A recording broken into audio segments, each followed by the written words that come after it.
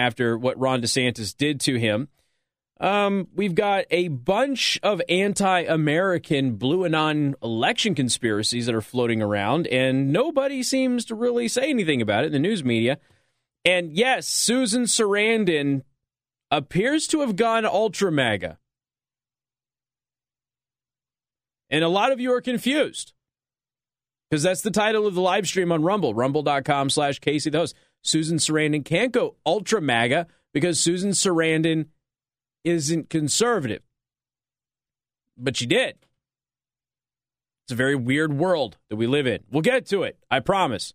I also want to thank R&B Car Company, locations in South Bend and Warsaw. R&B Car Company are your used car experts. All right, let's just start off with one of the local police scandals that is happening. This is the only one that's really publicly known. There's another one that I'm working on right now.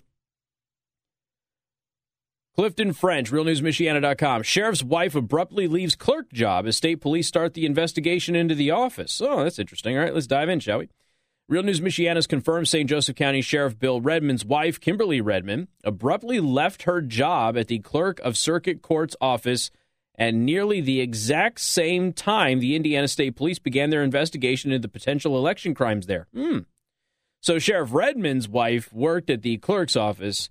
The clerk, of course, illegally went into the absentee ballot room. According to Kim Redmond's personnel records obtained by R&M through public records request, Redmond left her job with the clerk's office on July 8th of this year. Only 6 days later, on July 14th, a letter was sent to the St. Joseph County Commissioners regarding the retention of an attorney for the clerk and her office regarding the Indiana State Police investigation. The attorney retained by the clerk is James Corporal. Corporal is the same attorney who oversaw the recount of ballots in the 2018 Democrat sheriff's primary, in which Kim's husband, Bill Redmond, won the election by less than 20 votes. Weird. We've told you before there's always something little shifty about that sheriff's race, but I digress. The investigation into the clerk's office involves the office's handling of absentee ballots. Again, that all has to do with the multiple keys that were discovered back in May. Those keys were made, and they were duplicates of the Republican lock key. They were done without the Republican Party knowing anything about it. The people who have the key are not authorized by the Republican Party to have those keys, and they're not authorized by the Republican Party to go into the absentee ballot room or to unlock it on the Republican Party's behalf. And then, of course, we caught the clerk herself the night before the primary election, this last primary, walking into the absentee ballot room, grabbing what appear to be ballots, taking them out, throwing them in the trash, and then burying them under other trash, not just setting them on top, as most people do when they throw things away. Generally speaking, the only things that I bury in the trash are things that I tend to not want other people to find. Alyssa, you? Yep. Same thing with her, too. So it's like it's a multi-generational tactic to hide crap or something. Now, what would she be hiding that she brought out of the absentee ballot room? What would she do? You okay? You getting beat up by the stapler over there? You all right? She's fighting the stapler. The stapler's winning. It's okay. Don't staple yourself. I mean, you won't die or anything, but just don't staple yourself. So then they claimed that the Republicans were there when that ballot room was emptied. They did that at a public meeting. The Republican Party refuted that and said, no, we were not there when the ballot room was emptied. What are you talking about? And then they claimed that the ballot room was empty anyway, and all she was doing, the clerk, was doing janitorial work. And then what we have is 10 minutes after she did this janitorial work, a woman came in and collected more boxes of ballots. So there were clearly ballots in the room that she took those ballots out of, which they said did not happen. Okay. Indiana State Police opened another investigation into the video of Clerk Rita Glenn disposing of documents. Again, they appear to be ballots, but I can't definitively prove that to you. All right. Let's see. Also discovered through Kimberly Redmond's personnel file was that she started her job in the clerk's office at nearly the same exact time that her husband announced his plan to run for St. Joseph County Sheriff. As an aside, Sheriff Redmond, where is the DARE money? Where's the DARE money? honestly, I've interviewed McGowan, who is running against Redmond, who has a really good commercial that we just heard earlier this afternoon on this station too, by the way. But he's too nice. I don't mean that. I mean like he's too nice. He's more nice than I am. Like if I were running against Redmond, all of my political signs would be, I would basically have the signs that said my money, and then I would have other signs that say, where's the dare money, Redmond? That's where all of my signs would be. Just you'd have, where's the dare money, Redmond, and then my sign with my political name and everything else on there. So that way people, would be like, hey, what's this money thing about?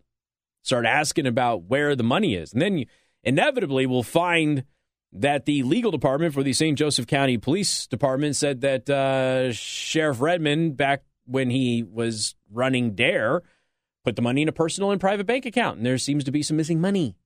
Don't know exactly how much. We could extrapolate out an estimate, but we don't know exactly how much money is missing.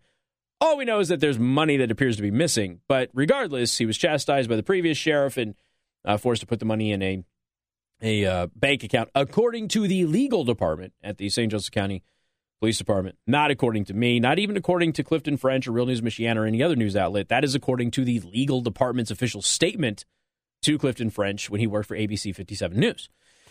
So the primary race between Bill Redmond and Corbett was extremely close, with a recount ordered after Redmond defeated Corbett by less than 20 votes.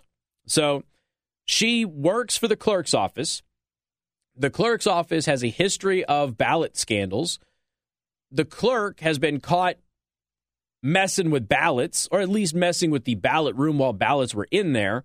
You've got everything that happened with Butch Morgan and everything else.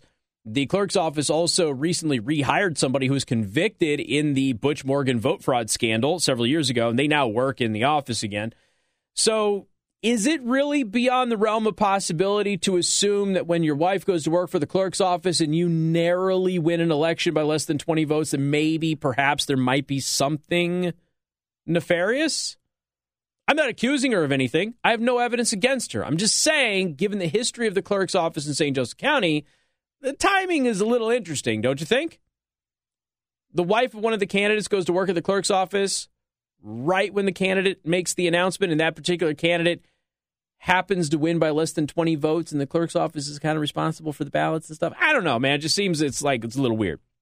So anyway, Real News Michiana is still trying to determine why Kimberly Redmond left her job in the office. Sources have told R&M several different reasons for the decision, including the investigation by the Indiana State Police. Different sources have also said that Redmond left her job because of symptoms caused by long COVID and that she wanted to spend more time with her grandchildren. Redmond has not been able to be reached for comment. So I don't know. I don't know. Is there a long COVID thing? Long COVID causing people to leave their work is not really something that is prevalent. Doesn't mean it's not possible. Generally speaking, not something that's relevant. But, hey, and here's the thing. I'm not implying that she might have done anything wrong here. It's just that she doesn't work for the clerk's office anymore. And suddenly there's a lot of heat on the clerk's office. And it could just be that, hey, my husband's a sheriff, and I don't want to be here while the police are investigating my employer, so I'm gone. It could be as simple as that, which, frankly, I wouldn't blame her. If I were working for the clerk's office, if I were him, I would have demanded that she quit, but that's just me. If I'm the sheriff of the county, and I know that the Indiana State Police are investigating the office staff where my wife works for election fraud and other illegal activities, I'm probably looking at my spouse and going, you're going to quit now because you're not going to work at a place that's under investigation by the Indiana State Police while I'm sheriff and currently in the middle of a re-election bid. So it would be wise for her to not work there anymore. I want to make this crystal clear. I don't have any evidence at all that she has done anything wrong. I'm not accusing her of doing anything wrong. It's a development. And it is tied to the clerk's office, and everything that is tied to the clerk's office right now, I feel like needs to be documented publicly because there's some stuff coming down the pipe with the clerk's office that I think is going to be very, very big. And a lot of it's probably going to happen after the election in November, to be perfectly honest with you. But there's a lot of stuff that seems to be coming down the pike for the clerk's office, and it's going to be a doozy. including, national parties potentially getting involved and everything else. So just keep that in mind, which is why anytime there's a development there at the clerk's office, I feel like we need to talk about it, need to tell you about it, if nothing else, to keep the actual two stories in the public's, mindset, if you will. But also just in case something does develop and they're all tied together, you now have a timeline of events that are all connected. All right. What else do we have here? Rumble.com. Yes, we're live streaming on Rumble.com. You can go to Rumble.com/Casey the host, Rumble.com/Casey the host. Hit that subscribe button. Again, the goal is 100,000 subscribers. We are nearly there. Got 93,000 to go, or 97,000 to go. We're almost there. We're almost there, ladies and gentlemen. Rumble.com/Casey the host. More coming up. News Talk 95.3, Michiana's news channel.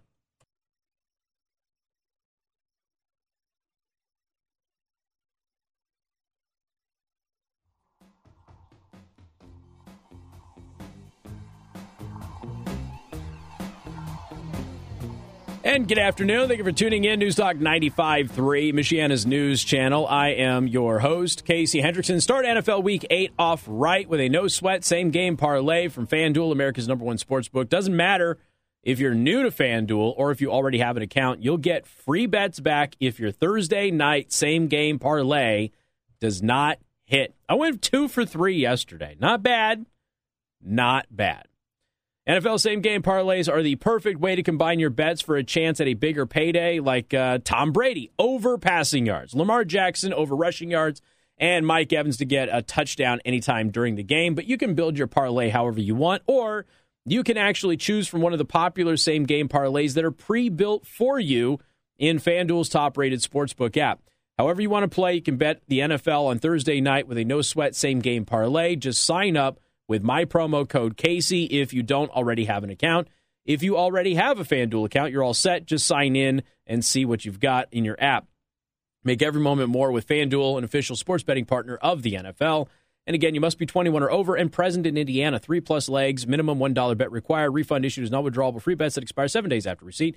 Max free bet, $5. Restrictions apply. See terms at sportsbook.fanduel.com. And if you have a gambling problem, please call 1-800-9-WITH-IT. Can we all pause for a second and just realize that I have like 4 of their disclaimers memorized by heart? You realize how difficult it is to memorize 4 legal disclaimers for a gambling app? How difficult that is? And somehow I have them memorized, for crying out loud. I don't know how that is. I just do. I can't remember anybody's birthday, but I can remember that. Not exactly a good look for me. Anyway, what else do we have here? Tons of weird stuff out there. I got to talk about these Twitter employees, though. The end is nigh for Twitter, unless, of course, now there's speculation that Joe Biden's going to step in. I don't know that he can, and stop the purchase of Twitter. Now, let's just for a second, for the record, I don't think it's going to happen. I don't even think he has any legal standing to do that. But for the record, let's go back through this, right? Elon Musk basically does a hostile takeover of Twitter, right? He starts buying stock. He starts trying to influence Twitter to do the right thing. Twitter's basically like, bleep you, Elon Musk. We're still going to censor people. We hate freedom. And he says, all right, I'm just going to buy you then. So he basically initiates a hostile takeover of Twitter. Twitter fights the hostile takeover. They do everything they can within their legal powers to prevent Elon Musk from actually acquiring Twitter. But Elon strategized in a brilliant way, because he's clearly a genius at business. He overvalues the product. He's offering to pay them more than the product is worth, which means everybody who had Twitter shares is going to get paid more money than they were actually owed. And the only defense that Twitter actually had was that he was trying to undervalue the company and therefore basically steal the company without offering fair compensation, which he already headed off at the pass and said, nope, nonsensical. 1 or 2 of the members of the board tried to say that Twitter was more valuable than he was valuing it at. The problem is that Twitter wasn't more valuable, and Twitter's only been profitable since Trump became president. Remember, this is a company that they were trying desperately to sell for years, but it had so much debt and it was so negative to own Twitter, then nobody wanted it. But Trump made Twitter profitable. And as a result, Twitter, frankly, has gotten worse. Okay, it was never great, but it got worse. But it only became profitable because of Trump. And so he overvalued it. So he really just kind of cut them off at the pass. So they didn't want to sell to him, but he was able to win that. And they were eventually forced to sell to him. And one of the terms of the sale is you got to disclose, how many fake accounts are on Twitter. And they did like a random sample of 100 accounts or something like that. And then they gave him the data and he goes, 100 accounts is not enough. You need to do a real sample and get me a real number of fake accounts and bot accounts on your platform. And if you don't do that, I'm going to assume that you're hiding something and that maybe Twitter's not as valuable as I'm valuing it. And Twitter fought that. They gave him some data, but not all of it. And as a result, he tried to back out of the deal, saying they're hiding something. And I don't think that Twitter is as valuable as even they're claiming, let alone what I'm paying for it, because I think that most of Twitter is basically fake accounts. That's what he said. Okay, so now Twitter goes to court. Keep in mind, Twitter did not want to sell to Elon Musk. Then Elon Musk backed out of the deal. And then Twitter went to court to force Elon Musk to purchase Twitter. So Twitter went from not wanting him to buy it to then wanting to force him to buy it. So Musk went to court, defended himself. Eventually, he finally said, all right, fine, I'll buy Twitter. And the rumor there is that he really didn't like something that was tweeted out about Ukraine and Russia, and he thought he needed to take over Twitter, if nothing else, to try and maybe simmer things down and prevent conflict. That's the rumor anyway. So he says, all right, forget all the other stuff. I don't even care if there are bots. I don't care if I'm overvaluing. I'll buy Twitter for the original deal that I offered, okay? So now we're at a point where Twitter is pitching a fit. Twitter employees are now pitching a fit that he's going to buy it again. So they don't want to sell to him, then they want to force him to buy, then they don't want to sell to him again. And if they do sell to him, they want him to do things on their terms. And then they sent this letter. Now, I want to read you this letter because this is hysterical. Elon Musk has basically said, I'm going to fire 75% of Twitter's staff, which is great. I think that Twitter was planning on cutting down 25%. I think that was in their budget for next year, is that they were going to actually lay off 25% of their staff anyway. And he's just like, yeah, why 25%? Let's just do 75%. We demand of current and future leadership respect. We demand leadership to respect the platform and the workers who maintain it by committing to preserve the current headcount. In other words, don't lay anybody off. Safety. We demand that leadership does not discriminate against workers, that's illegal, on the basis of their race, gender, disability, sexual orientation, or political beliefs, or political beliefs, or political beliefs, or political beliefs. Did I just read that? Alyssa says I did. We have Twitter employees demanding that their employment status be respected based on their political beliefs? The same people who do not respect your political beliefs on the platform are demanding that their political beliefs be respected at work for the platform that doesn't respect other people's political beliefs. That's where we're at. As I've said before, Casey's rule number 3, the left can't play by their own rules. We also demand safety for workers on visas who will be forced to leave the country they work in if they are laid off. That's it. Protection. We demand Elon Musk explicitly commit to preserve our benefits. Those both listed in the merger agreement and not, e.g. remote work.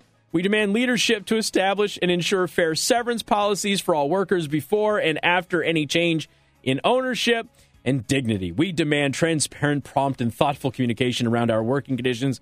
We demand to be treated with dignity and to not be treated as mere pawns in a game played by billionaires. Sincerely, Twitter workers. All right, cool. Have your IT staff figure out who signed onto that letter and fire all of them first. The audacity of these purple-haired dweebs to make demands of their boss. So many things wrong. So many things wrong with some of these generations. Not all of them, but some. Got more coming up. Newstalk 95.3, Michiana's news channel.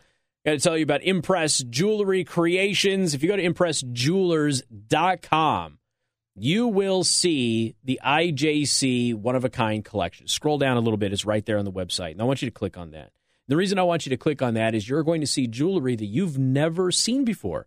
There's no advertisement for it. There's no washed-up celebrity who's been digitally photoshopped so they still look like they're at least in their late 30s or early 40s, even though they're in their 70s now.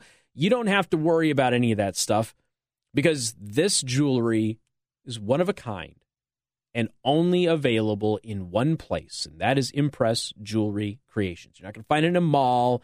You're not going to find it next to a grocery store somewhere around the area. You're only going to find it at Impress Jewelry Creations because they made it themselves right there at that facility. And the showroom is up front. The artisans are in the back. You can see the artisans when you walk into the showroom. You can wave to them. You can say hi. You can, do whatever you want to do within reason, obviously. Be polite. They're good people. But I want you to look at this jewelry that you cannot find anywhere else in the world. And that, I believe, is going to inspire you. If you're shopping for jewelry for that special someone, that unique individual in your life, Impress Jewelry Creations is the best place in the area to get a one-of-a-kind piece for that one-of-a-kind special someone. Go to ImpressJewelers.com. You can also visit their showroom in Granger, Indiana. Please. Good afternoon. Thank you for tuning in. Newstalk 95.3, Michiana's news channel. I'm your host, Casey Hendrickson. Well, Joe Biden is out there telling you that you need to get your fifth booster shot. Well, fifth shot for COVID. So that way we can prevent a pandemic that he says is already over. Keep in mind that Walensky, who runs the CDC, she's got 4 jabs and she got COVID. And with all of the data coming out about the vaccines right now, if I were you, I wouldn't be doing it. But that's just me. It's, hey, do you. I don't necessarily want open line phone calls going, I should have listened to you. I have a carrot root growing in my neck now. I would prefer not to have those phone calls. The reason I bring up COVID is we've learned something brand new. This is from reclaimthenet.org. Great website, by the way, on tech freedom and stuff like that. Voter analytics firm PredictWise harvested location data from tens of millions of U.S. cell phones during the initial COVID lockdown months and used this data to assign a COVID-19 decree violation score to the people associated with the phones. Hashtag told you. Told you they were tracking you. Tried telling you. Everybody else, oh, no, they're not tracking you. And I kept going, well, how can they do X, Y, and Z unless they're tracking you? Of course, that doesn't ring with some people. They don't understand how technology works and that sort of stuff. These COVID-19 decree violation scores, were calculated by analyzing nearly 2 billion global positioning systems pings to get real-time, ultra-granular location patterns, unquote. People who were on the go more often than their neighbors were given a high COVID-19 decree violation score, while those who mostly or always stayed at home were given a low COVID-19 decree violation score. It's almost like this political analytics firm was testing a social credit score. Yeah, told you. Not only did PredictWise use this highly sensitive location data to monitor millions of Americans' compliance with COVID lockdown decrees, but it also combined this data with follow-up surveys to assign, quote, COVID concern scores to the people who are being surveilled. I haven't run into anything in this article that mentions, essential personnel. Because that's going to weigh into where you're actually monitoring. Like, I was considered essential personnel. Other people in the media were. Certain jobs were essential personnel and others were not. So it would be interesting to see if they had any data to factor in how your score was affected by that, or if they just didn't care. PredictWise then used this data to help Democrats. Hey, PredictWise then used this data to help Democrats in several swing states to target more than 350,000 COVID-concerned Republicans with COVID-related campaign ads. Oh. So it's Minority Report. Those of you who don't remember Minority Report and how the ad campaigns worked in Minority Report, you should probably go watch that movie again. Which you should anyway, because it's a good movie other than the weird dolphin thing. But other than that, it's or not dolphin thing, was it the eyeball thing? I don't know. Whatever, the mermaid chick. So, in its white paper, PredictWise claims that Democrats were able to deploy this real-time location model to open up just over 40,000 persuasion targets that normally would have fallen off. For Mark Kelly, who was running for Senate at the time and has now been elected. So they used 40,000 persuasion targets to get Mark Kelly elected to the Senate. He's a Democrat. So the Democratic Party used an app to track your behavior, to track your location data during COVID, and then targeted Republicans with fear-mongering, scaremongering COVID ads to get Republicans to vote for Democrats who aligned with being scared of COVID. That's what they did.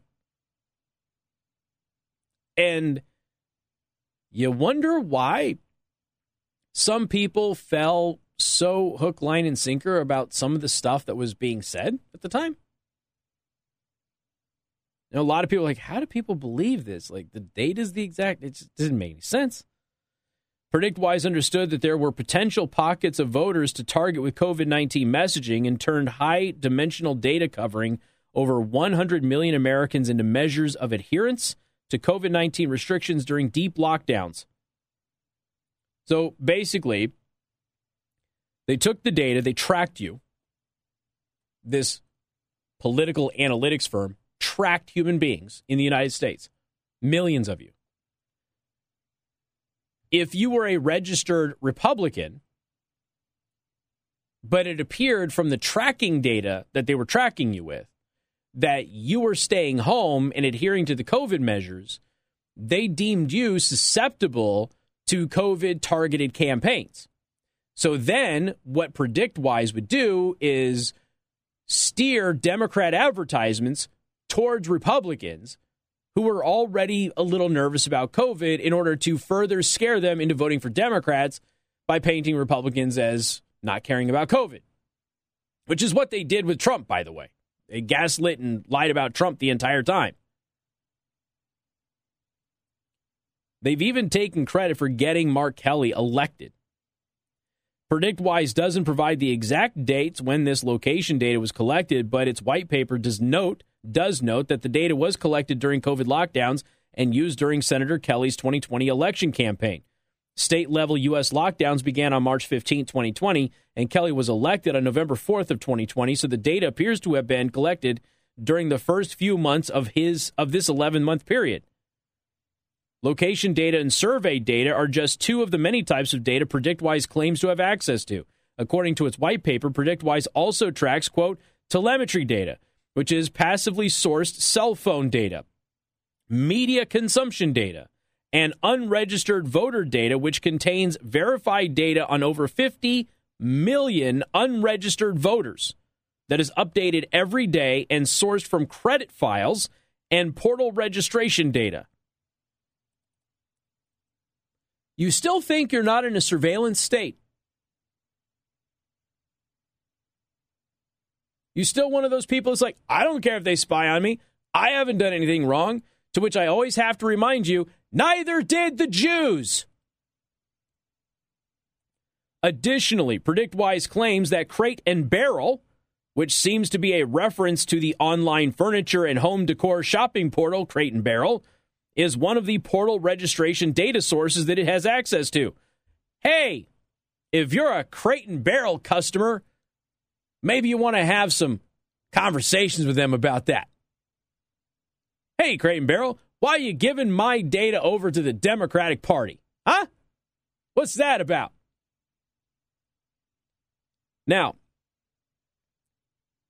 this is what happens when you go somewhere and you sign up for something, right? Let's just say a rewards card for a store, right? So a store's like, oh, you'll get lower prices if you sign up for a rewards card. Well, why do you need me to sign up for the rewards card? Oh, so we can send you special deals. Why would they do that? Ask yourself this question. Why would a grocery store or any other store want you to pay less money at their store?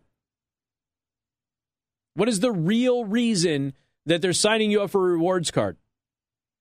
Because you're signing your data over, and on that little document, you're giving them permission to sell that data to somebody else. Well, they're selling it, if you're a Crate and Barrel customer, they're selling it to PredictWise and the Democratic Party to use in targeted campaigns. Dope. In total, PredictWise says its data tracks the opinions, attitudes, and behaviors of over 260 million Americans. So that is 78% of the country, and that's pretty much every adult. So PredictWise is tracking everybody. What did Maxine Waters say about Obama again? He's building a database on everybody. That's what she said, right? Obama's building a database on everybody. And PredictWise, who works for the Democratic Party, has a database on almost everybody. PredictWise uses the data it collects to create scores on 13 issue preference clusters and 7 value frame or psychometric clusters. These clusters use more than 30 million behavioral data points. PredictWise also claims to be able to use this data to predict the party of unregistered voters. This massive surveillance of location data and lockdown compliance is just one of the many examples of the large-scale data harvesting that occurred during the pandemic. Private companies tracked the everyday activities of citizens, pushed remote learning surveillance technologies, increased surveillance in the workplace, and more. Meanwhile, governments ushered in numerous forms of surveillance, such as forcing citizens to wear ankle bracelet trackers, secretly surveying vaccine recipients via their phones, and combining vaccine passports with digital IDs.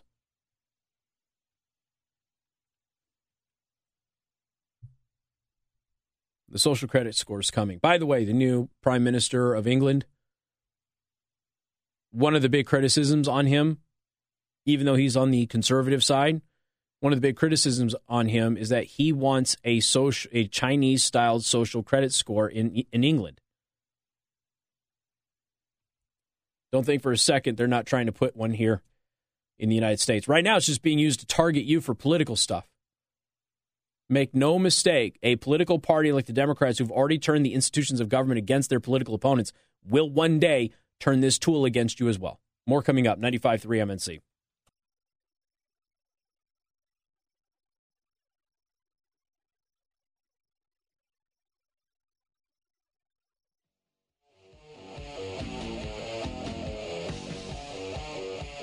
Hey, you know, now that the UK is probably going to get a Chinese-style social credit score, you probably don't want to visit the UK, right? You certainly don't want to live there. Did you know that our special guest for noise is actually banned in the UK? Lauren Southern was outlawed in the UK. She was kicked out of the country and basically given a no trespass order for the entire country. Why? Because she did a gays for Muhammad parade, which is now an annual event in London, and it is actually being put on as a inclusive, like, LGBT thing. But when she did it, it was considered white supremacy and all sorts of other stuff, and so it's pretty interesting. She actually got banned from the UK.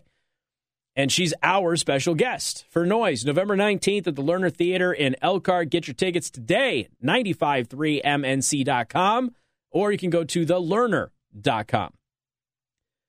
It is amazing to me that the left keeps saying stuff like this, and everything they believe contradicts another one of their beliefs.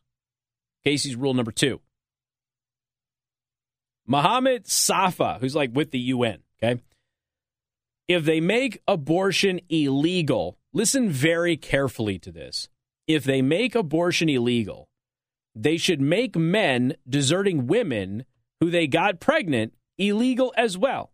Because if a woman can't back out of a pregnancy, a man shouldn't be able to back out either. What do we usually call that, Alyssa? What do we usually call it when you have a relationship, then a baby comes, and then nobody goes away? They stay together. What does that usually end up looking like? She's holding up a ring finger. Like a marriage, right? Hey, look at that. Left-wing idiots are discovering marriage again. Isn't that nice? Isn't that nice? Now, what Mohammed Safa is not understanding is that those terms are acceptable. The problem is that those terms right now are only one-dimensional. In other words, if you make abortion, abortion's obviously not illegal, but the father has no say whatsoever in the life of that child. The father has no rights in the United States of America when it comes to that child, yet is supposed to be financially responsible for the child, even though he has no say. Even if he wants to take the child, but she's got to give birth to the child and sign over her rights, he's not allowed to force her to do that because she is not required to accept responsibility for what she did. But he is required to accept responsibility for what he did. That's the double standard. But at the end of the day, the terms are still the terms. We accept your terms. Okay? Go ahead. Ban abortion. Make it illegal for a father to flee their kid, which generally it is now anyway. At least monetarily, you can get damages for that. And the terms are acceptable. But, this used to be just called like having a relationship and building a family and all of that stuff. It's so funny watching left-wing people be like, well, if you can't abort anybody, then I guess you're just going to have to get married and stuff and raise the kid. Yes. Kind of the idea. More coming up, 95.3 MNC.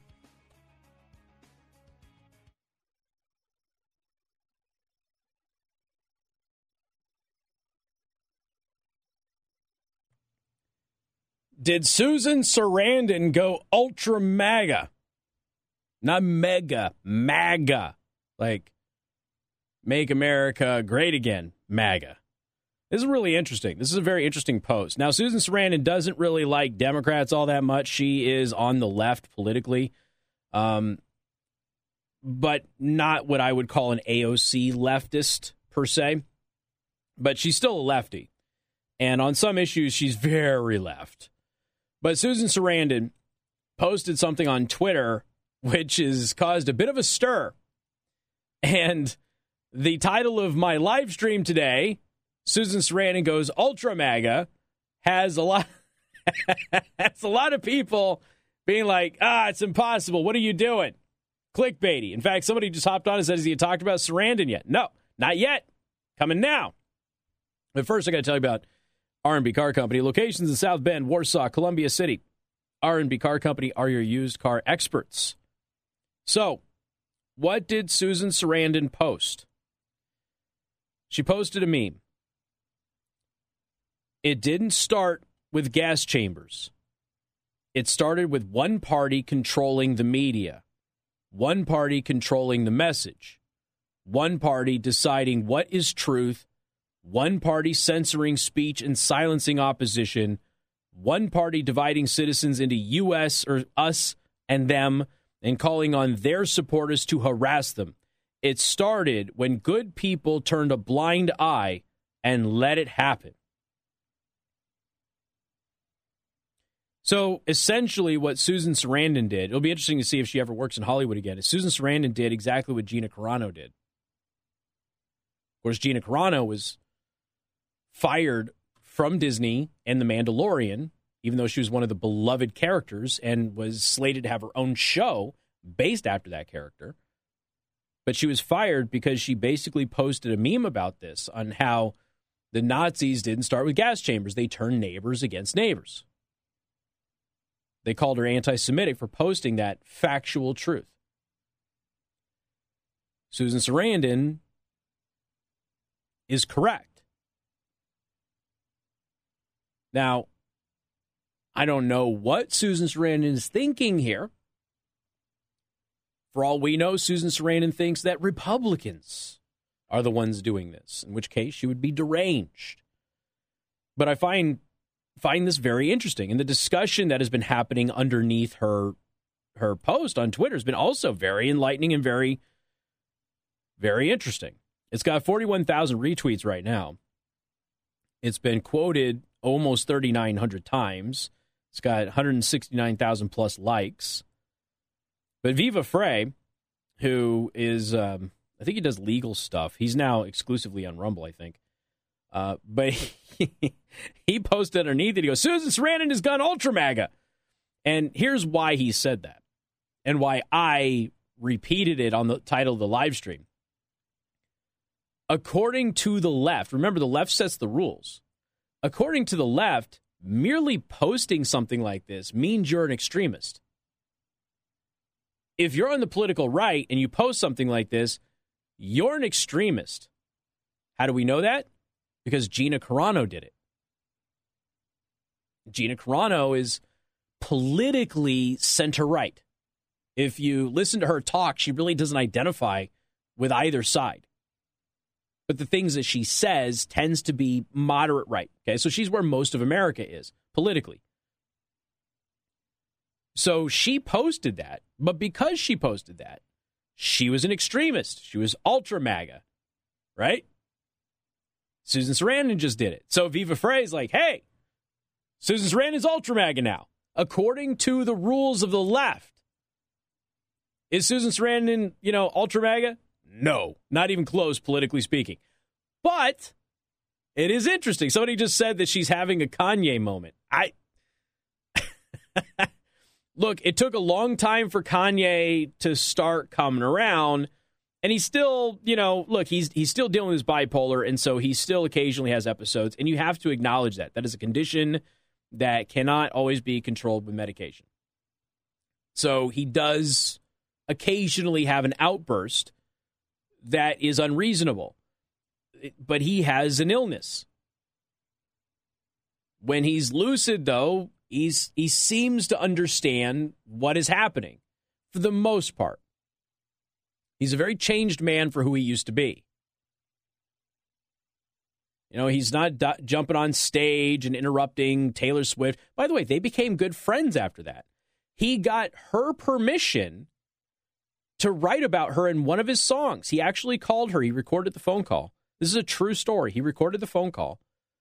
And he read the lyrics to Taylor Swift because they were less than polite, okay? But they were friends at that time, and it was a part of his music. And he was like, hey, I just want you to know that this is going to be in a song, and I want to run this by you and make sure it's okay. And she says, thank you for letting me know. And she goes, I think it sounds great. Go with it. And then she publicly attacked him for the lyrics in that song that she approved on that phone call. So he released the call. Taylor Swift is a liar. But it took him a while to kind of wake up. There's a lot of people on the Democrat side of the aisle. Tulsi Gabbard is one of them who are like, this is not what the Democratic Party is supposed to be about. This is not what America is about. And it's possible that Susan Sarandon is looking at this and going, this is not what we're supposed to be. Maybe Susan Sarandon is on the political left and she's like, Elon Musk is on the political right and he's taking over Twitter, and this is her response to that. I don't know. So I felt that it was important that, the people underneath that particular post were highlighting that everything you've just said in this is exactly what the Democratic Party is doing, because it's true. That's exactly what the Democratic Party is doing. Now, as a matter of history, her post is accurate. Whom she's applying it to, she doesn't say. But it is crystal clear to anybody who is paying attention that that is the modern Democratic Party. that she is referring to. So I do find that very interesting. But again, if you post things like this, you're considered ultra MAGA by hardcore leftists. And as a result, Viva Frei mentioned that she's gone ultra MAGA, which is why I took the word and used it in my thing there. Now, there's a lot of very famous people that are responding to this. 5 Times August, who has that amazing song, Sad Little Man. They've got a lot of other great music, don't get me wrong, but Sad Little Man is what turned me on to them.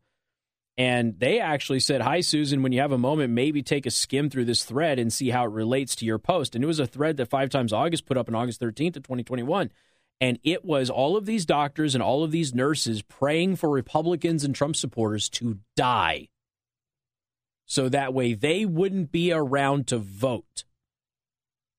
True story. We highlighted a lot of this. But there's a whole thread of it. An entire thread of death wishes for Republicans, and Trump supporters, and everything else. Why? To win elections. I ran into another article today, and I'm going to share it with you coming up. And then I have another story which is related to it, which is very tragic, that I will also share with you. But it is quite interesting when you take a look at some of the things that have been happening over the last several years and some of the stuff that's been going on and how it's being covered. And it is Orwellian. I don't know how else to describe it. It's very Orwellian. But there was an article here on how the left, basically Democrat, here's the title, Democrat hypocrisy over violence against Republicans is part of the reason why they'll lose. We'll go over that next. News Talk 95.3, Michiana's news channel.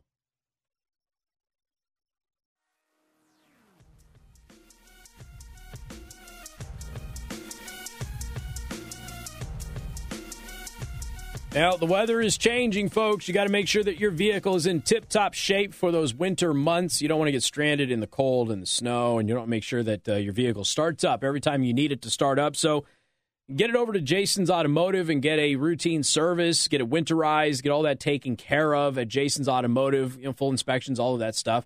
And if you do have any repairs that need to be made, get them done now at Jason's Automotive. Their website is jasonautotruckrepair.com. That's Jason with a Y, jasonautotruckrepair.com, or you can visit their shop, I guess. I was going to say dealership location, but they don't do that. Their shop is at 26771 Main Street in Edwardsburg, Michigan. They serve all of Michiana. And again, they got Napa parts there, too. So nationwide peace of mind warranty right there with Napa parts over at Jason's Automotive. So if you have anything, whether it's routine inspection, maintenance, or a major repair, go to Jason's Automotive at Main Street in Edwardsburg. Please let them know that I sent you. All right, let's take a look at this article from Jennifer Oliver O'Connell. Democrat hypocrisy over violence against Republicans is part of the reason why they'll lose. Okay. Managing editor Jennifer Van Laar reported on the recent attack in Florida of a Rubio canvasser wearing the Senators branded T-shirt and a DeSantis hat. We will talk about that here in a minute. It is a sobering reminder that even in a red state like Florida, Democrats who feel threatened over what will be significant losses after the November midterms are resorting to violence to express their frustrations. Then again, Democrats have been resorting to violence for a lot of years now. We are now 15 days from November 8th midterms, and in many states, early voting has already started. The polling, as well as the voting tallies, are not leaning in the Democrats' favor. If early voting breaks for Republicans, by the way, that is a massive problem for Democrats because early voting always favors Democrats. They know that they are going to lose, and they need to deflect blame and cry threats to democracy as much as possible before then. They are even trotting out the tired line about Republicans taking away Medicare and Social Security. I cast my first vote at 18 and am now just shy of 60 years old. For 42 years during every midterm and presidential election cycle, I have heard some variation of this ridiculous lie. And I say this a lot to you, the audience, but even in my personal life, with people I know who are just perpetually saying this every election cycle, I'll just look at them and I'm like, Hey, has any Republican not been a neo-Nazi?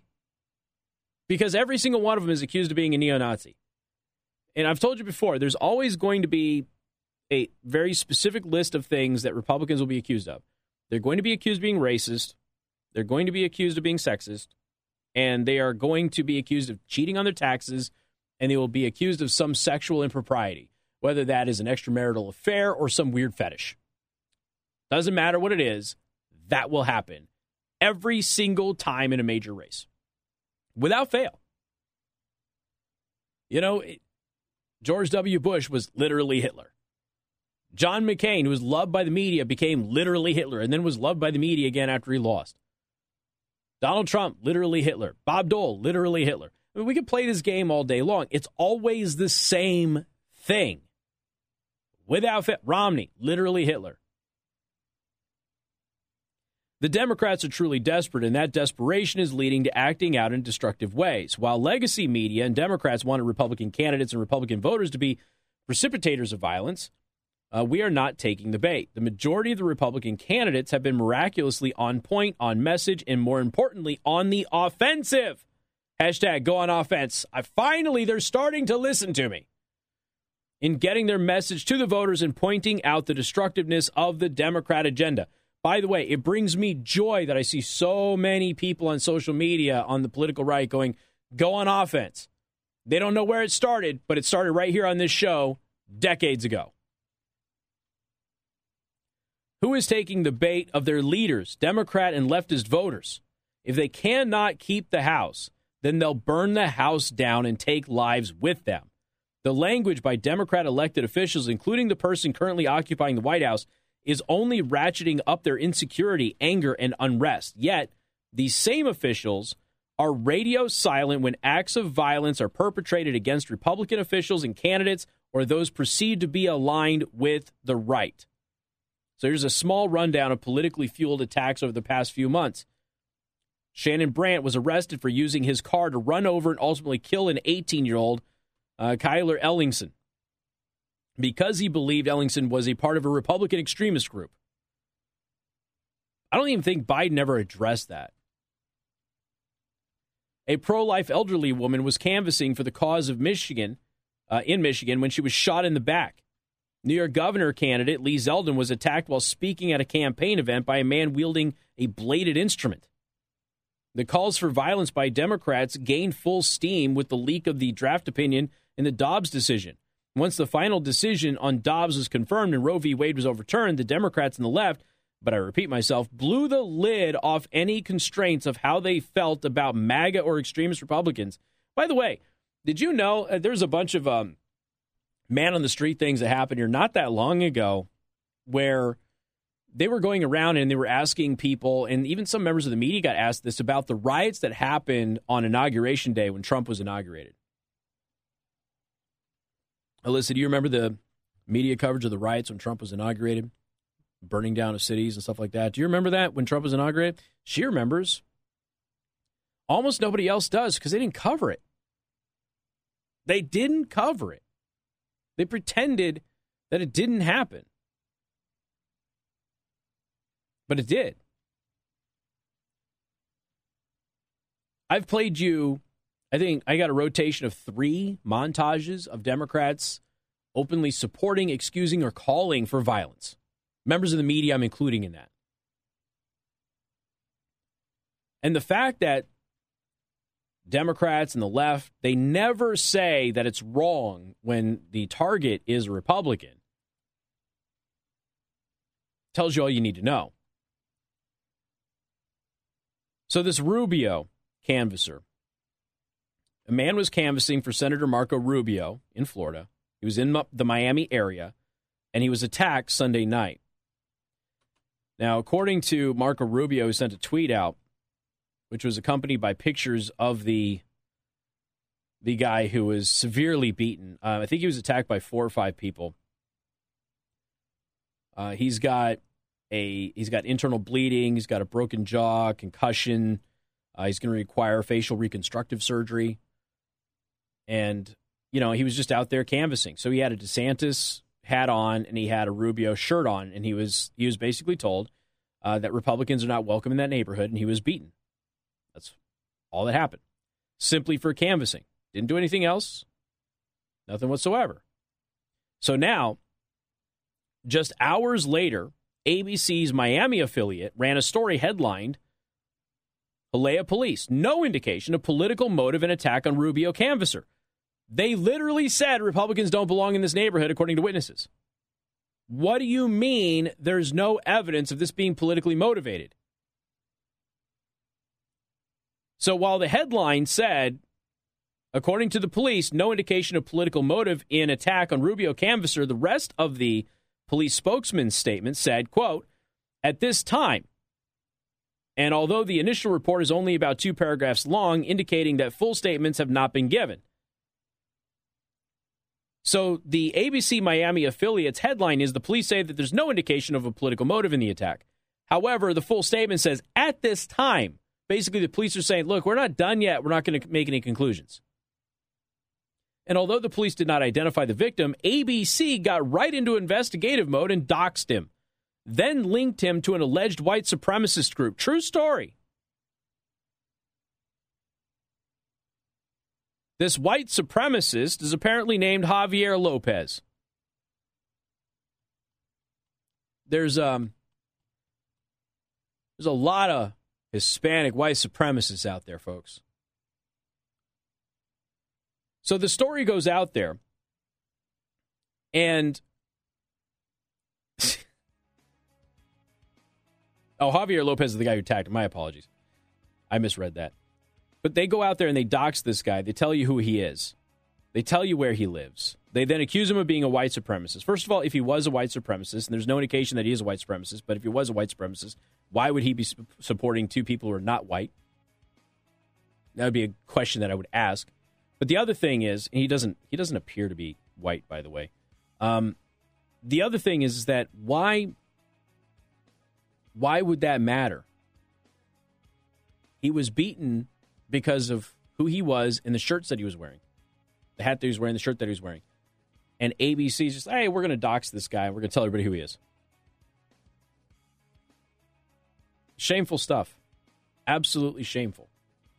MSC News Time is 4:31. Time to check out Impress Jewelry Creations, creating meaningful jewelry for the moments that last a lifetime.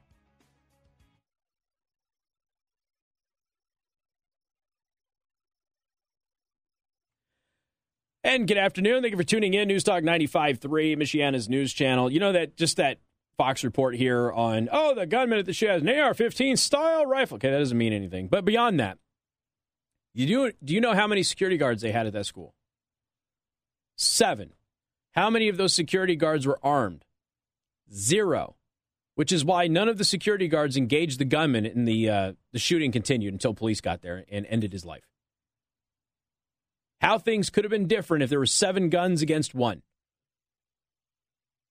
What good is having 7 security guards? You don't have them armed with anything. What's the point of even having them? It doesn't make any sense. But so goes the world that we live, right? Okay. What else do we have here?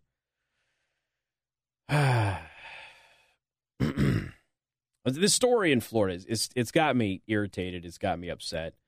I went through the ABC Miami affiliates story about him, and, they're accusing him of being arrested at some protest against taking down Confederate statues and stuff like that. They don't mention if he was convicted of anything. And there's a lot of people who are not racist who don't want those statues taken down. There's a lot of historians who are against the South and their struggle in the Civil War who don't want the statues taken down. They just want context. And, we've been over the history of all of this stuff, I know, many, many times. So, just because you don't want the statues to come down doesn't mean you automatically support the South. That's a stupid and intellectually deficient position to have. But unfortunately, that's the default for a lot of folks. Those are the same people who, by the way, want Lincoln's statue taken down.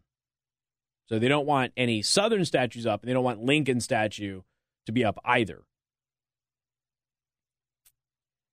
One of the so-called heroes from January 6th, one of the Capitol police officers, this is a guy who I exposed as straight up lying in his testimony. Straight up lying. Multiple times. Michael, is it Fanoni? I think it is. Michael Fanoni. He lied. He decorated his uniform in a way that was not department policy when he gave his testimony, that first time that he gave his testimony, in order to make it seem like officers had died and stuff like that on January 6th. No officers died on January 6th. It's important that everybody understands that because that's the new narrative. In fact, I'm going to get into something here in just a minute with Nicole Wallace in MSNBC about that very same thing. But this guy, he's a Democrat activist, by the way. He's happened to be a police officer, okay? And he's one of those being held up as a hero of January 6th. And he's not a hero. And I don't think that he's even a patriot. I think that he's lying scum, as I've said before. I don't hold that opinion of everybody on January 6th, just him particularly. Well, him and one other guy. They are demonstrable pathological liars. And they lied about a lot of the events that they claimed they witnessed and saw and participated in on that day, and that was all exposed. So anyway, come to find out that Mr. Fanoni is a racist. Again, the left sets the rules, folks. Former Washington, D.C. Metropolitan Police Officer Michael Fanoni gained massive notoriety as post-January 6th events unfolded for his 30-minute struggle at the Capitol building. He got a book deal, several interviews, a mainstream media, and several interviews in mainstream media, and a gig as a CNN contributor. What most people don't know about him is that he illegally stopped and frisked a black attorney, causing the city to pay out $175,000 to the victim. Maddox was a U.S. Air Force veteran, was minding his own business, standing on the corner of 5th and K Street when two officers confronted him, according to American Greatness. Maddox sensed the presence of two individuals assuming aggressive positions when he was suddenly and without warning cornered and seized by Modine, while defendant officer Michael Fanoni blocked Maddox's only other means of escape. That's according to the lawyer in a 2010 complaint. Modine shoved Maddox against a garbage dumpster and forced his arms over his head so Fanoni could interrogate him. According to his representation, Maddox's only crime was standing while black. During his deposition in 2013, Fanoni denied frisking Maddox. He also claimed that he didn't remember telling Maddox to put his camera away until he watched the cell phone video showing the confrontation. So he said, I didn't tell him to put his camera away. And then, of course, the cell phone footage of the man who was being accosted was played in court, and, of course, he told him to put the camera away. Maddox sought $3 million in damages for Fanoni and Modine using their personal prejudice, bias, and stereotypes, generalizations, and profiles to harass him. The suit was later settled in 2014 with the city handing out $175,000 to the victim. Now, remember, this is a guy who got caught lying about what he says he witnessed on January 6th. This is a guy who went into those hearings falsifying his uniform to convey a false narrative and told more lies, continued to tell lies in interview after interview after interview. And then, of course,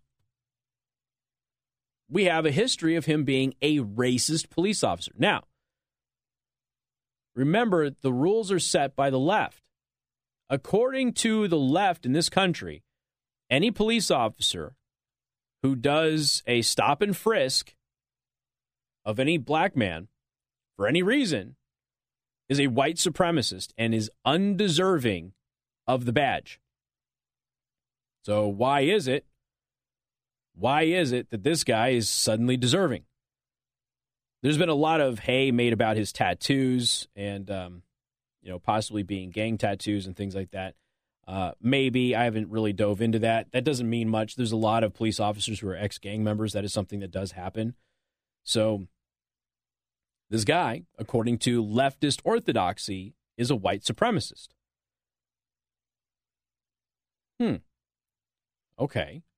So Nicole Wallace had something interesting happen. We're going to get into that in a little bit when it comes to the election thing. I want to get into this MSNBC panel, though.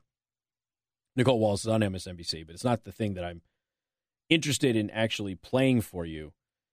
Go ahead and cue my audio, please, Alyssa. I want you to hear this. This is an MSNBC focus group.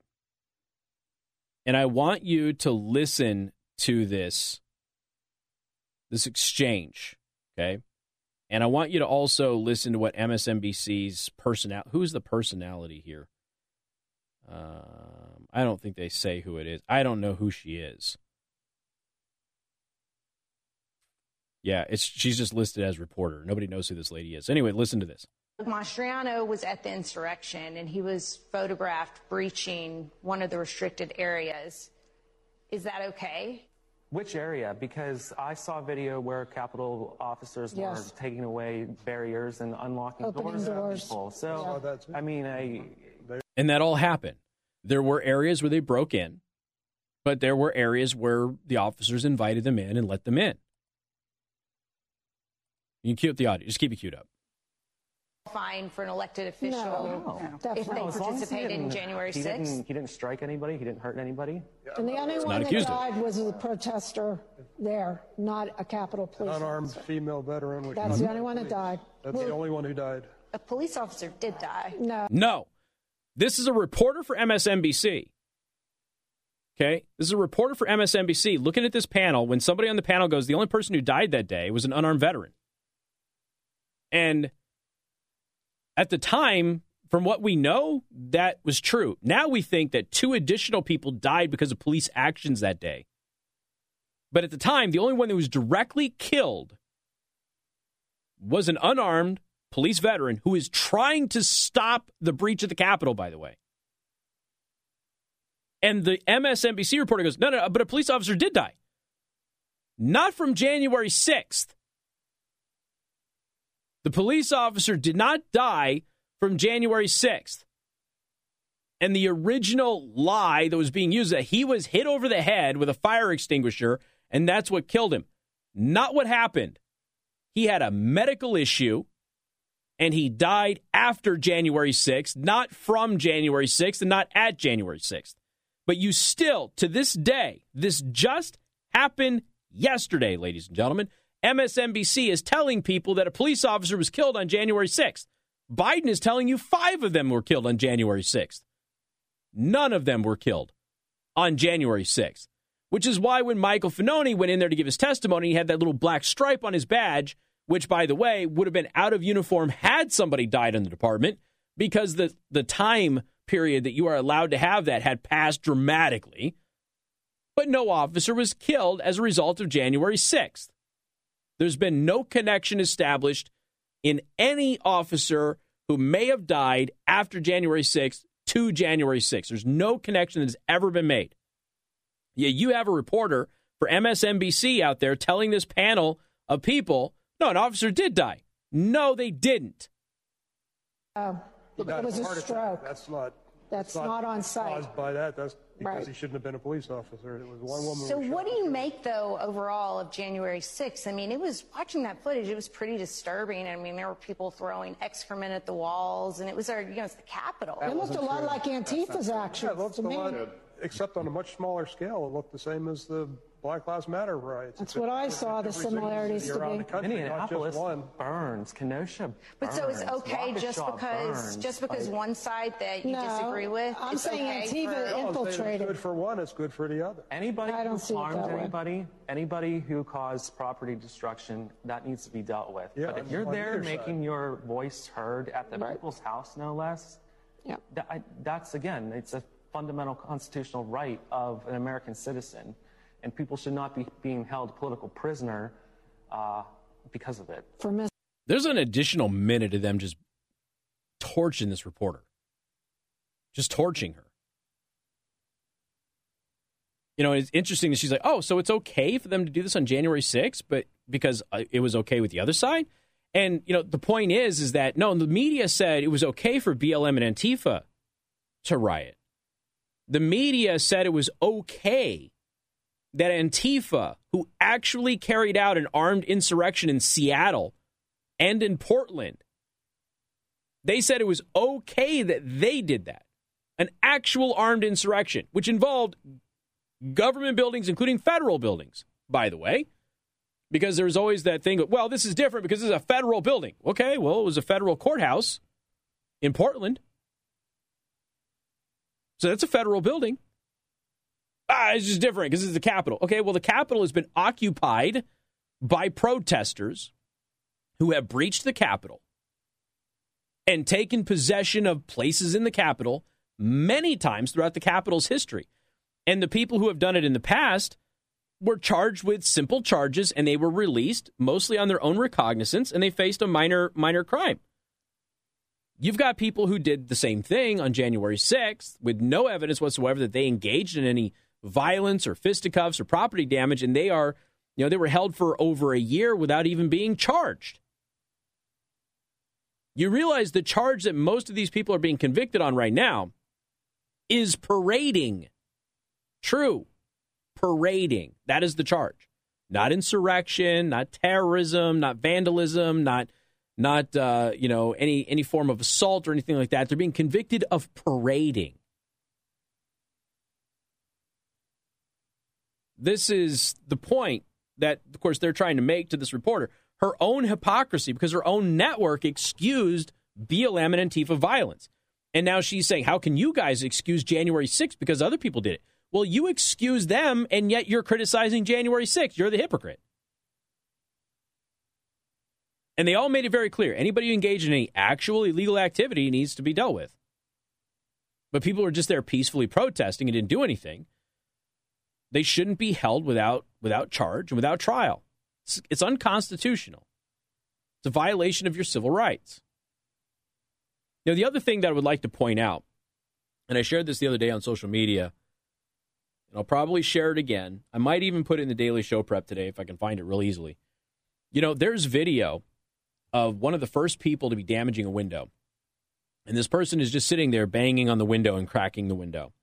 And what you see is all of these Trump supporters booing that person and yelling, Antifa, Antifa, Antifa. And then you see a Trump supporter, as they're looking at the cops, and they're going, stop her. It was a woman, by the way. Stop her, stop her, stop her. And the police didn't do anything. So eventually it was a Trump supporter who actually, I did a gesture thing with my hand again on the camera. Sorry, live stream. Eventually what ended up happening is a Trump supporter went up to this person and tackled them and got them away from the window.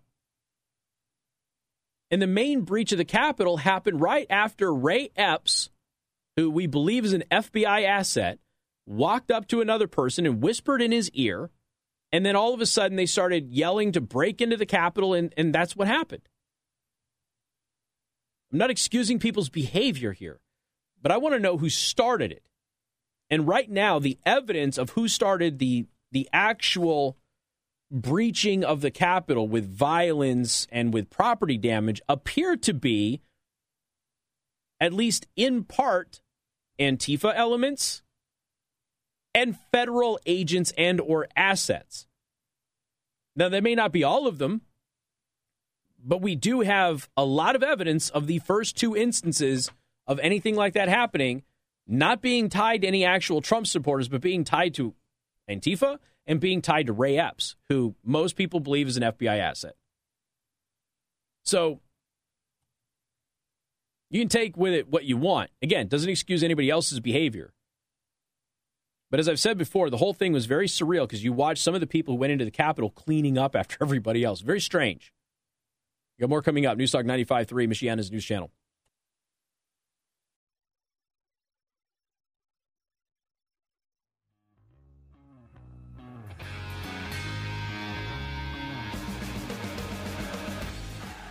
And good afternoon. Thank you for tuning in. Newstalk 95.3, Michiana's news channel. Go to MyPillow.com. Click on the radio listener specials. Just scroll down. So you go to MyPillow.com. You see Mike Lindell hugging a pillow. You scroll down like 3 lines below that. You'll see the radio listener specials. Click on that. Run through there. Anything you want in that category, including the up to 90% off Overstock sale, you get on sale with my promo code. And the promo code is Casey. So you got clothing, which includes, all sorts of clothes, including pajamas and that sort of stuff. You got body pillows with a case. You've got pillowcases and towels and sheets and bath mats and washcloths and quilts and blankets and all sorts of stuff. Oh, my. All of that is available on the Overstock sale. But you got your standard MyPillow. You got your slippers and towels and the mattress. I recommend the mattress topper. I had another mattress topper. The dog, when he was a puppy, chewed it up and ate it. The mattress topper we got from, we replaced that with the one from MyPillow, and it has been great. I absolutely love the mattress topper, 3 inches, and you can save 40% on the MyPillow mattress topper right now with promo code Casey. Down blankets, for those of you who like the down blankets, those cold winter months. They also have Gossamer blankets and others, quilts and everything else. All of that at MyPillow.com. Use promo code Casey to get those special deals. Let's see here. I'm going to go in the 5 o'clock hour. I'm going to save this Nicole Wallace bit for the 5 o'clock hour because I need to tie it to an additional story, because the Democrats are going out there once again and they are telling you that our elections are rigged and that the next election is going to be stolen. I'm sorry, but they told everybody that you're not allowed to say that stuff, right? So again, they're allowed to do it. You're not allowed to do it. And they never really have any evidence to prove their side. You have tons of evidence to prove your side. But this last little bit that we were talking about here, you know, you've got this reporter sitting there and talking to these voters, and these voters are basically shooting down every point that she's making. And for her to go on there and say, well, a police officer did die. No, a police officer did not die on January 6th. A police officer did not die from January 6th. Period. That lie needs to stop. But when you have the news media constantly out there spreading that lie, there are people out there who do not know. There are still people out there who do not know that police officers invited people in some parts of the Capitol and that they didn't breach the Capitol and there was no violence. They don't know that because all they saw was the other images from the other areas where there was violence. And there was. And those people need to be prosecuted. But they also need to be prosecuted within reason and within constitutional limits, and that hasn't been happening. We got more coming up. Newstalk 95.3, Michiana's news channel.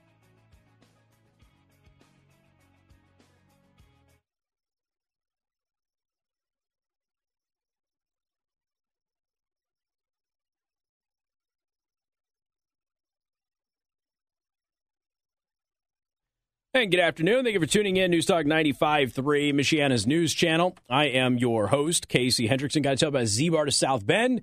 You go to Z-Bar to South Bend, and winter weather is coming, so you want to make sure that you get basically the rust proofing done on your vehicle. So you want to make sure that chassis is taken care of so it doesn't corrode and rust and, snap in half on you down the road like I had a vehicle do. Not fun. Not fun at all. Make sure you go to Z-Bar to South Bend, get that taken care of. You'll never have to worry about that rust building up underneath your vehicle so long as you maintain that undercoating, and they are able to do that. If you've never had the undercoating done before, you got some rust down there, don't worry. Z-Bar to South Bend, they know how to fix that. They can fix that. They can seal that. They can take care of it. There are chemicals that actually turn rust into a protectant of sorts anyway.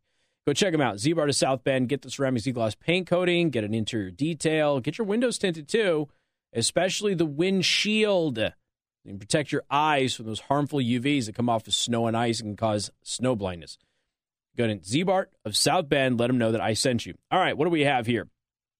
Let's cue my audio, please. I'm going to go ahead and play you something. I'm going to apologize in advance. You're going to hear Hillary Clinton's voice, okay? But not for long. I promise, not for long. Hello, Indivisibles. I'm here to highlight something that is keeping me up at night. And I know this group really understands what I'm about to say. I know we're all focused on the 2022 midterm elections, and they are incredibly important.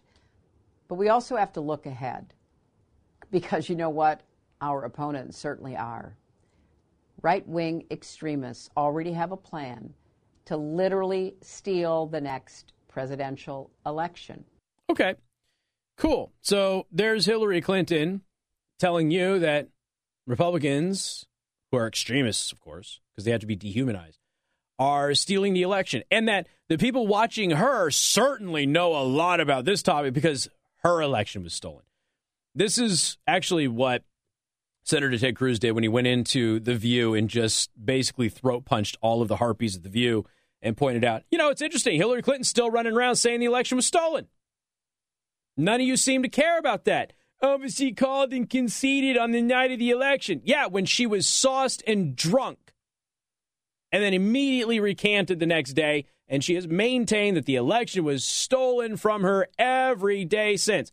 She even called for an investigation. You don't remember that? And here she is yesterday. Hey, the next election is going to be stolen. It's just going to be stolen. You know what? That video's still on social media. It hasn't been taken down for misinformation. There's no evidence. No evidence at all.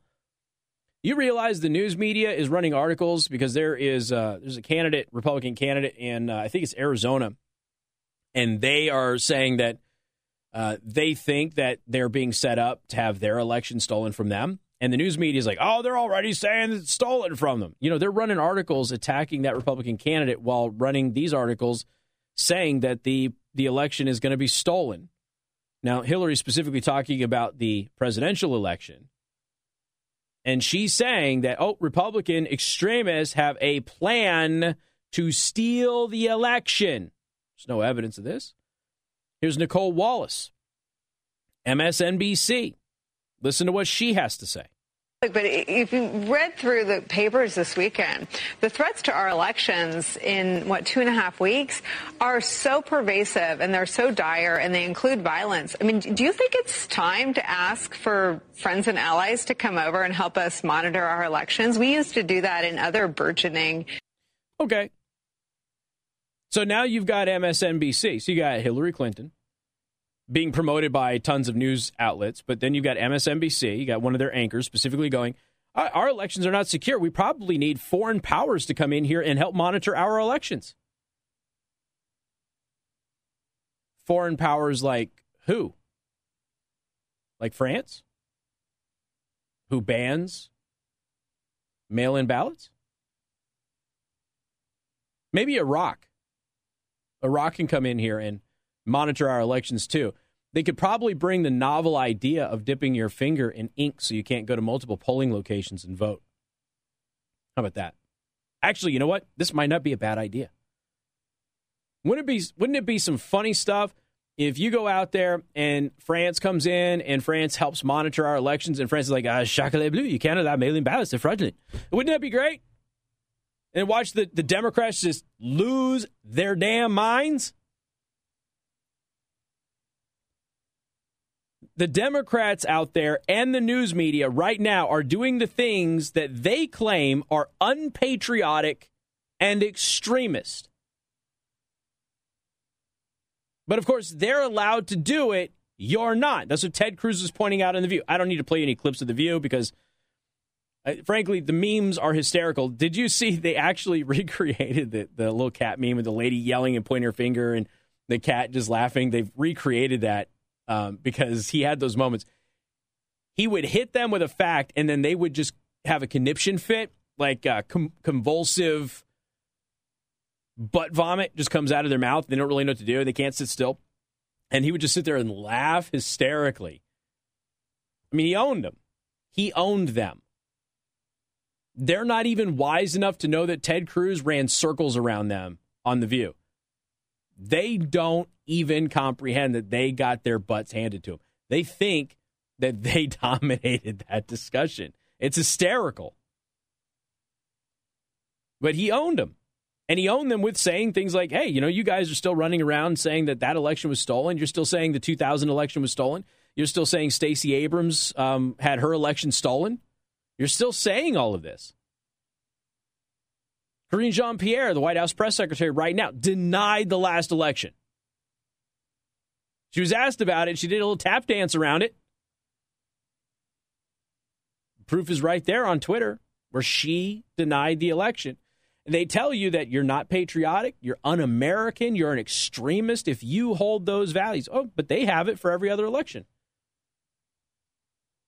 Every single Republican. This is what, we pointed this out too, because they were like, these Republicans they're demanding that the election not be certified. This is unprecedented. It's not unprecedented. Every single Republican who's won the presidency has had Democrats challenge the legitimacy of the election and demand that states not be certified. Every single one of them. Going back, I don't remember how far back it went. It went back like 1960s or some crap like that. But it's ridiculous. Casey's rule number one. Everything the left accuses the right of doing, they themselves are doing. Oh, the right are election deniers. The left has been election deniers consistently since 2000. Went back before then, but consistently since 2000. So it's 22 years of unadulterated, unfettered election denial by the left in this country. But that's allowed. That's allowed. The one time that Republicans look at this and go, hey, you know, when you illegally change the election rules to allow ballots that aren't valid to be counted towards the election results and then sways the election one way, we think that might be problematic. Oh, you're an election denier. Hey, we have a clerk here who walked into an absentee ballot room and threw what appeared to be ballots in the trash and then covered them up with other trash so you didn't see what trash he threw away. And then they said that the room was empty and there's no ballots in there. But then 10 minutes after she did that, somebody came and took 6 or somewhat boxes of ballots out of the room that they said was empty and there's no ballots in. So that was clearly a lie. Hey, that's a little fishy, don't you think? Oh, you're an election denier. That's no different than the January 6th nonsense. Oh, okay. It's kind of weird how this keeps coming up, don't you think? And what's amazing to me is that this stuff is still allowed on social media. None of those posts get flagged with a warning. None of those accounts get suspended. None of those posts get taken down or deleted. Yours do. Me showing video of the clerk going into the absentee ballot room from a news website got taken down from social media.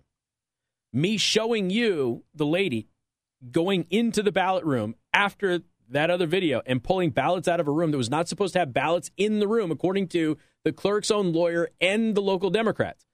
That got taken down from social media, even though it's verifiably true and you can see it on video. But this, there's no evidence. There's no evidence of a plot to steal the next presidential election, Hillary, you psychopath. The only one who tried to steal an election was Hillary, and she wasn't successful, so she helped them set up the next time to do it. It's really all that happened.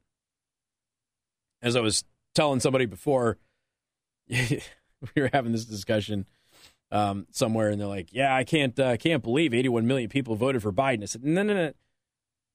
Biden got 81 million votes. He didn't get 81 million people to vote for him. Big difference. Got more coming up. 95.3 MNC.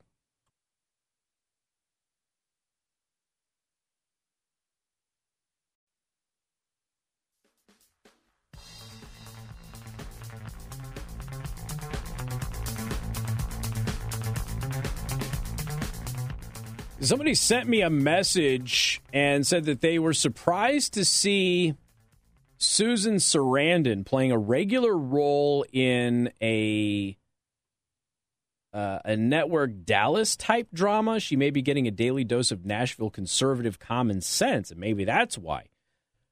I don't know what Susan Sarandon is doing. I'm aware of a Dallas type drama that exists right now.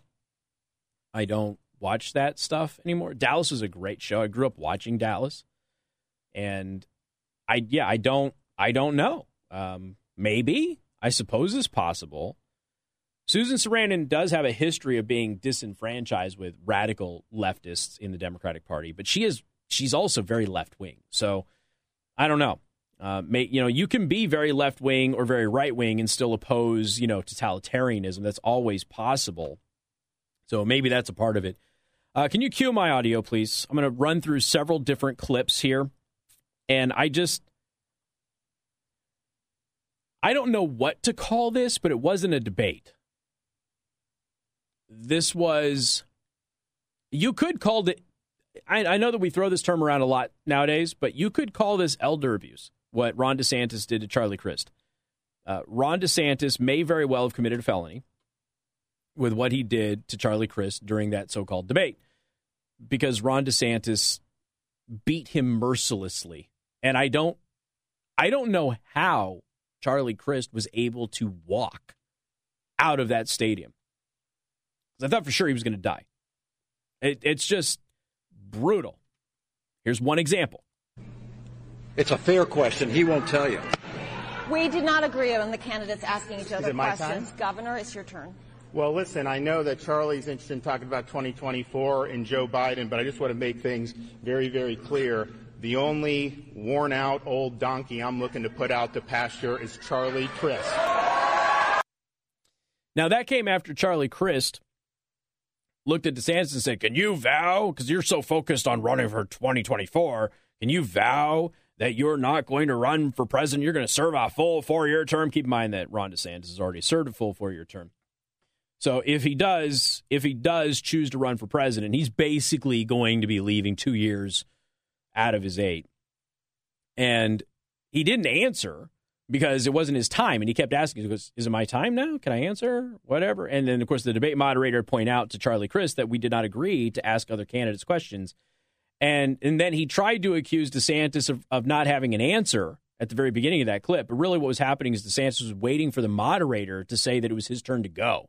And then the moment the moderator gave him the okay, he comes out with that. The only worn-out old donkey I'm looking to put out to pasture is Charlie Crist. Brutal, right?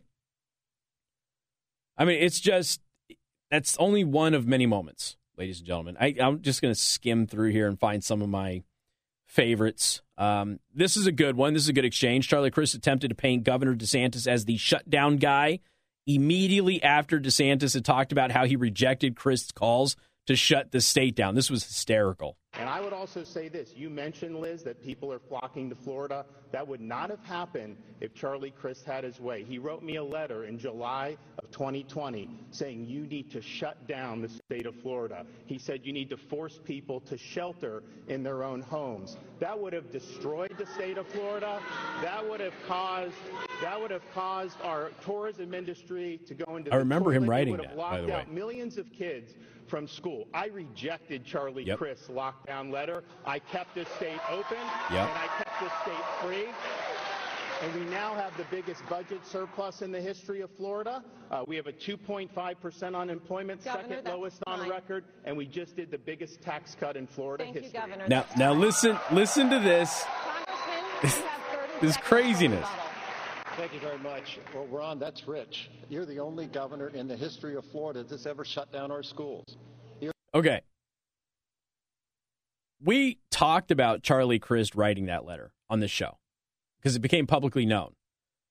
Charlie Crist, who's a former governor of Florida, Charlie Crist wrote a letter to Ron DeSantis and asked him to shut the state down. Because he was thinking that DeSantis was doing the wrong thing by keeping the state open. Now, every state closed down at the very beginning of the pandemic because we didn't know anything about it. Every state did. So the entire country did the 2-week thing, right? And then most of the country kept going after that. Ron DeSantis started looking at the science, brought his science people, and he's, okay, well, we're going to follow the science here, and we're going to reopen, and that's what we're going to do. Throughout the entire pandemic, Florida and Ron DeSantis were being attacked by everybody, including Charlie Crist, for not shutting the state down and for staying open. And now Charlie Crist is like, you're the only governor who's ever shut schools down. That's rich. He's the only governor who's ever faced a pandemic in modern times.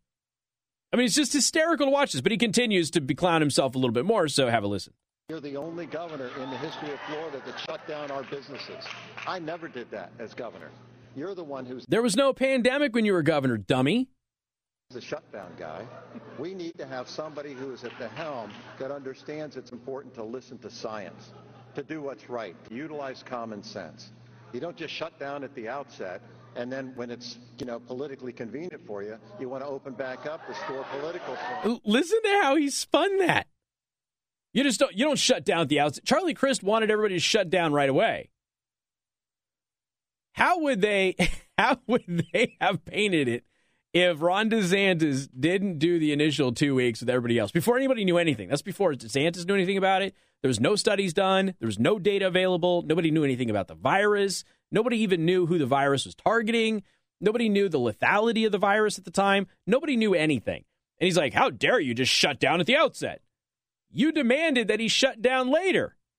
It was hysterical stuff. But anyway, he continues. DeSantis is like laughing. Governor, you have 30 seconds. Well, so he opposed having kids in school. Yep. His supporters sued me Yep. to keep the kids out of school in 2020. And how critical was that decision? We just got the nation's report card, the results from all 50 states. Florida, number 3 in 4th grade reading and number 4 in the country in 4th grade math. And if you adjust that for demographics, we are number 1 in the country in both. That would not have happened if we let Charlie Crist and his friends lock our kids out of school like they did in California and like they did in New York. We did it right in Florida. Okay. Now, again, this is just some of it, okay? Here's another clip. Governor? So we had the border that was in much better shape in January of 2021. By the way, I feel like I need to address this. The people who are yelling and stuff like that, those are, I believe they're AstroTurf from the Crist campaign. They were yelling over DeSantis every time DeSantis said something in violation of the debate rules, by the way. And they repeatedly refused to stay silent so the debate could take place. So every time DeSantis opened his mouth, they would yell over him to try and prevent him from talking and also to fluster him. They were eventually, notice it didn't fluster him at all, but they were eventually kicked out of the venue. Okay, so when you hear them, just know that they are AstroTurf paid campaign people that are there just to try and disrupt the debate on behalf of Crist, because Crist couldn't win this thing on his own, and he still got slaughtered. The Biden administration reversed almost every policy that was in place, and they opened the floodgates. That's why we have the problem. It's not from some phantom piece of legislation. And, I hear Charlie Crist talking about some of this other stuff. He, as a congressman, made $174,000 a year. You know how many days he showed up to work in Washington, D.C. this year? 14 days. Imagine that deal for you. You show up 14 days and you make over $100,000. That's the type of effort this guy puts into actually doing his job. And that's after Crist is sitting there telling him, like, can you promise you'll be here for the entire 4 years and not run for president? Youch. DeSantis would hit him on a lot of things. I could play you the entire debate. The entire debate is just DeSantis throat punching Crist over and over and over and over. And some of the moments were even better than the ones that I played for you here today. I encourage you. I'll have a couple of links in the Daily Show prep with some clips, so you should check that out at btmedia.news. It wasn't a debate. Crist probably regrets having that debate because he already had no chance of winning this thing. He definitely had no chance of winning this thing this time. It was brutal. We've got more coming up. News Talk 95.3, Michiana's news channel.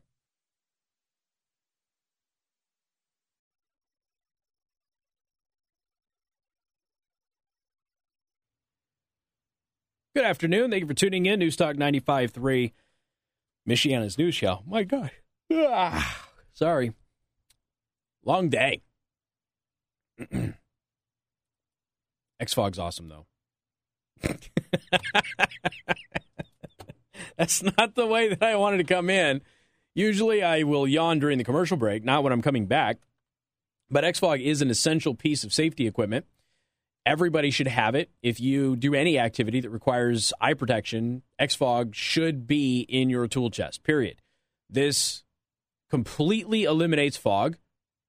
It is rechargeable. It is rugged as all get up. Super light, whisper quiet. You can run X-Fog for hours and hours and hours on your safety glasses. They will not fog up, and you will not hear it at all. Go to xfog.com, EXFOG.com. Use promo code Casey to get 10% off. Make sure you talk to your hiring managers, your supervisors, and make sure you talk to your favorite retail store about carrying X-Fog anti-fog system today. Go to their website and poke around. Take a look at some of the video reviews. Take a look at some of the torture testing that was done on it. Learn more about some of the features that X-Fog has. And you can also take a look at the stress test and the different ways in which you can mount X-Fog to whatever you're wearing. I personally have it mounted to a baseball cap that I wear when I'm doing my work in my garage, and it's just on a little Velcro strap. And if you think that X-Fog is heavy, that proves that it's not. I can wear it on a ball cap with a Velcro strap that is with a Velcro patch that is designed for, just a normal patch that would stick to it. And it doesn't affect the hat at all. It doesn't pull the hat off my head. It doesn't hurt my neck or anything like that. This thing is extremely lightweight, yet really tough.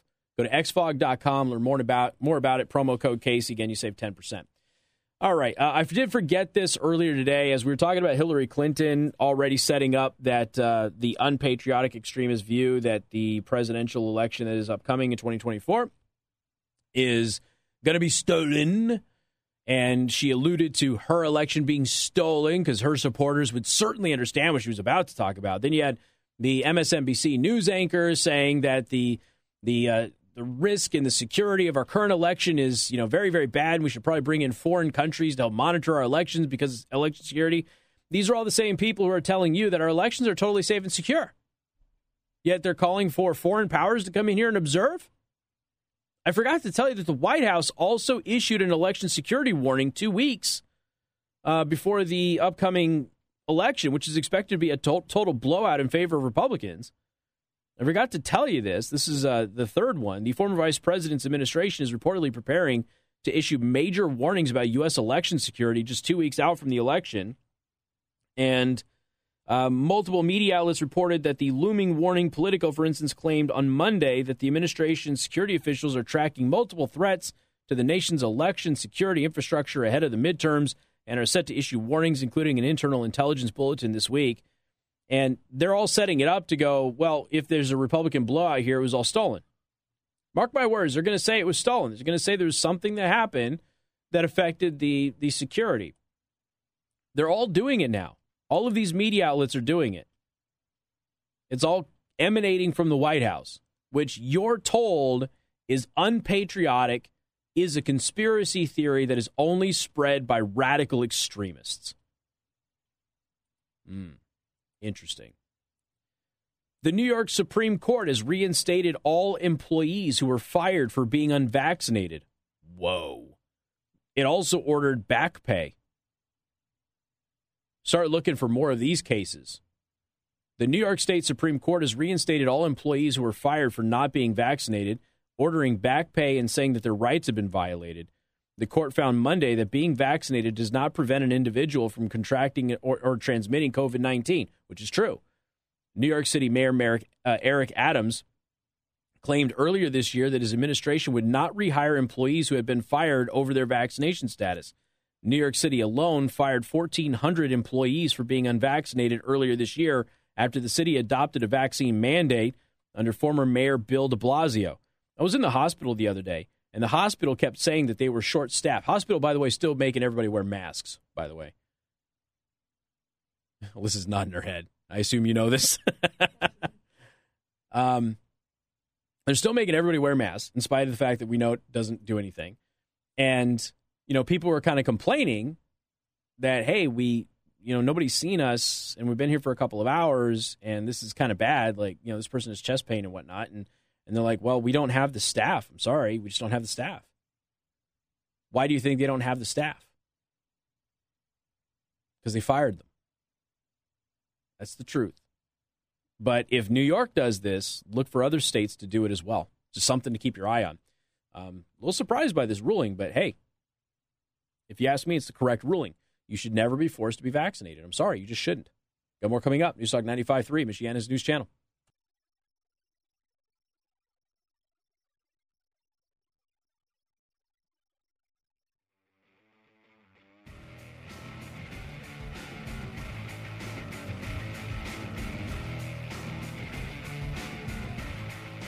Did I tell everybody yesterday about the stellar job that Dr. Warren did on my back? Yes, I did. Oh, man. Like, I have fantasy dreams about that happening to me again. I went in to get adjusted yesterday at Warren Chiropractic. And you already know, again, my neck issue has been resolved and my spinal curvature is 92% better. But I went in, I hadn't been in there in about a month just because of a schedule change. And I just hadn't been able to get in there. And I went in And holy smokes, I don't think he's ever cracked my back as loud or as hard as what happened yesterday. And it felt so good. And I dream about that happening again. Typically, you're not supposed to just go for the adjustments, and Warren Chiropractic is really good about doing all the additional therapies and things of that nature that people need. So if you're dealing with back or neck pain, go to warrenchiro.com, click on the new patient tab, and set up a consultation. Go in there and have them evaluate you and kind of explain what's going on and what they can do for you, because they're not just a snap, crackle, and pop clinic like a lot of other chiropractic places are. This is a true whole body health place for you to go, and it has been a game changer for myself, for my family. I highly recommend it. I only went there because you all recommended that I go there. Now, for the rest of you, I'm recommending that you go there before you try back surgery, which is dangerous. Go to warrenchiro.com, click on the new patient tab. When you go into Warren Chiropractic, let them know that I sent you. And also make sure you go online, 953mnc.com. Get your noise tickets to go see Lauren Southern. She's going to be in town on November 19th on stage with me. We're going to be talking about a whole host of things. What? I don't know exactly yet, but get your tickets at 953mnc.com, and we'll see you at Noise on November 19th.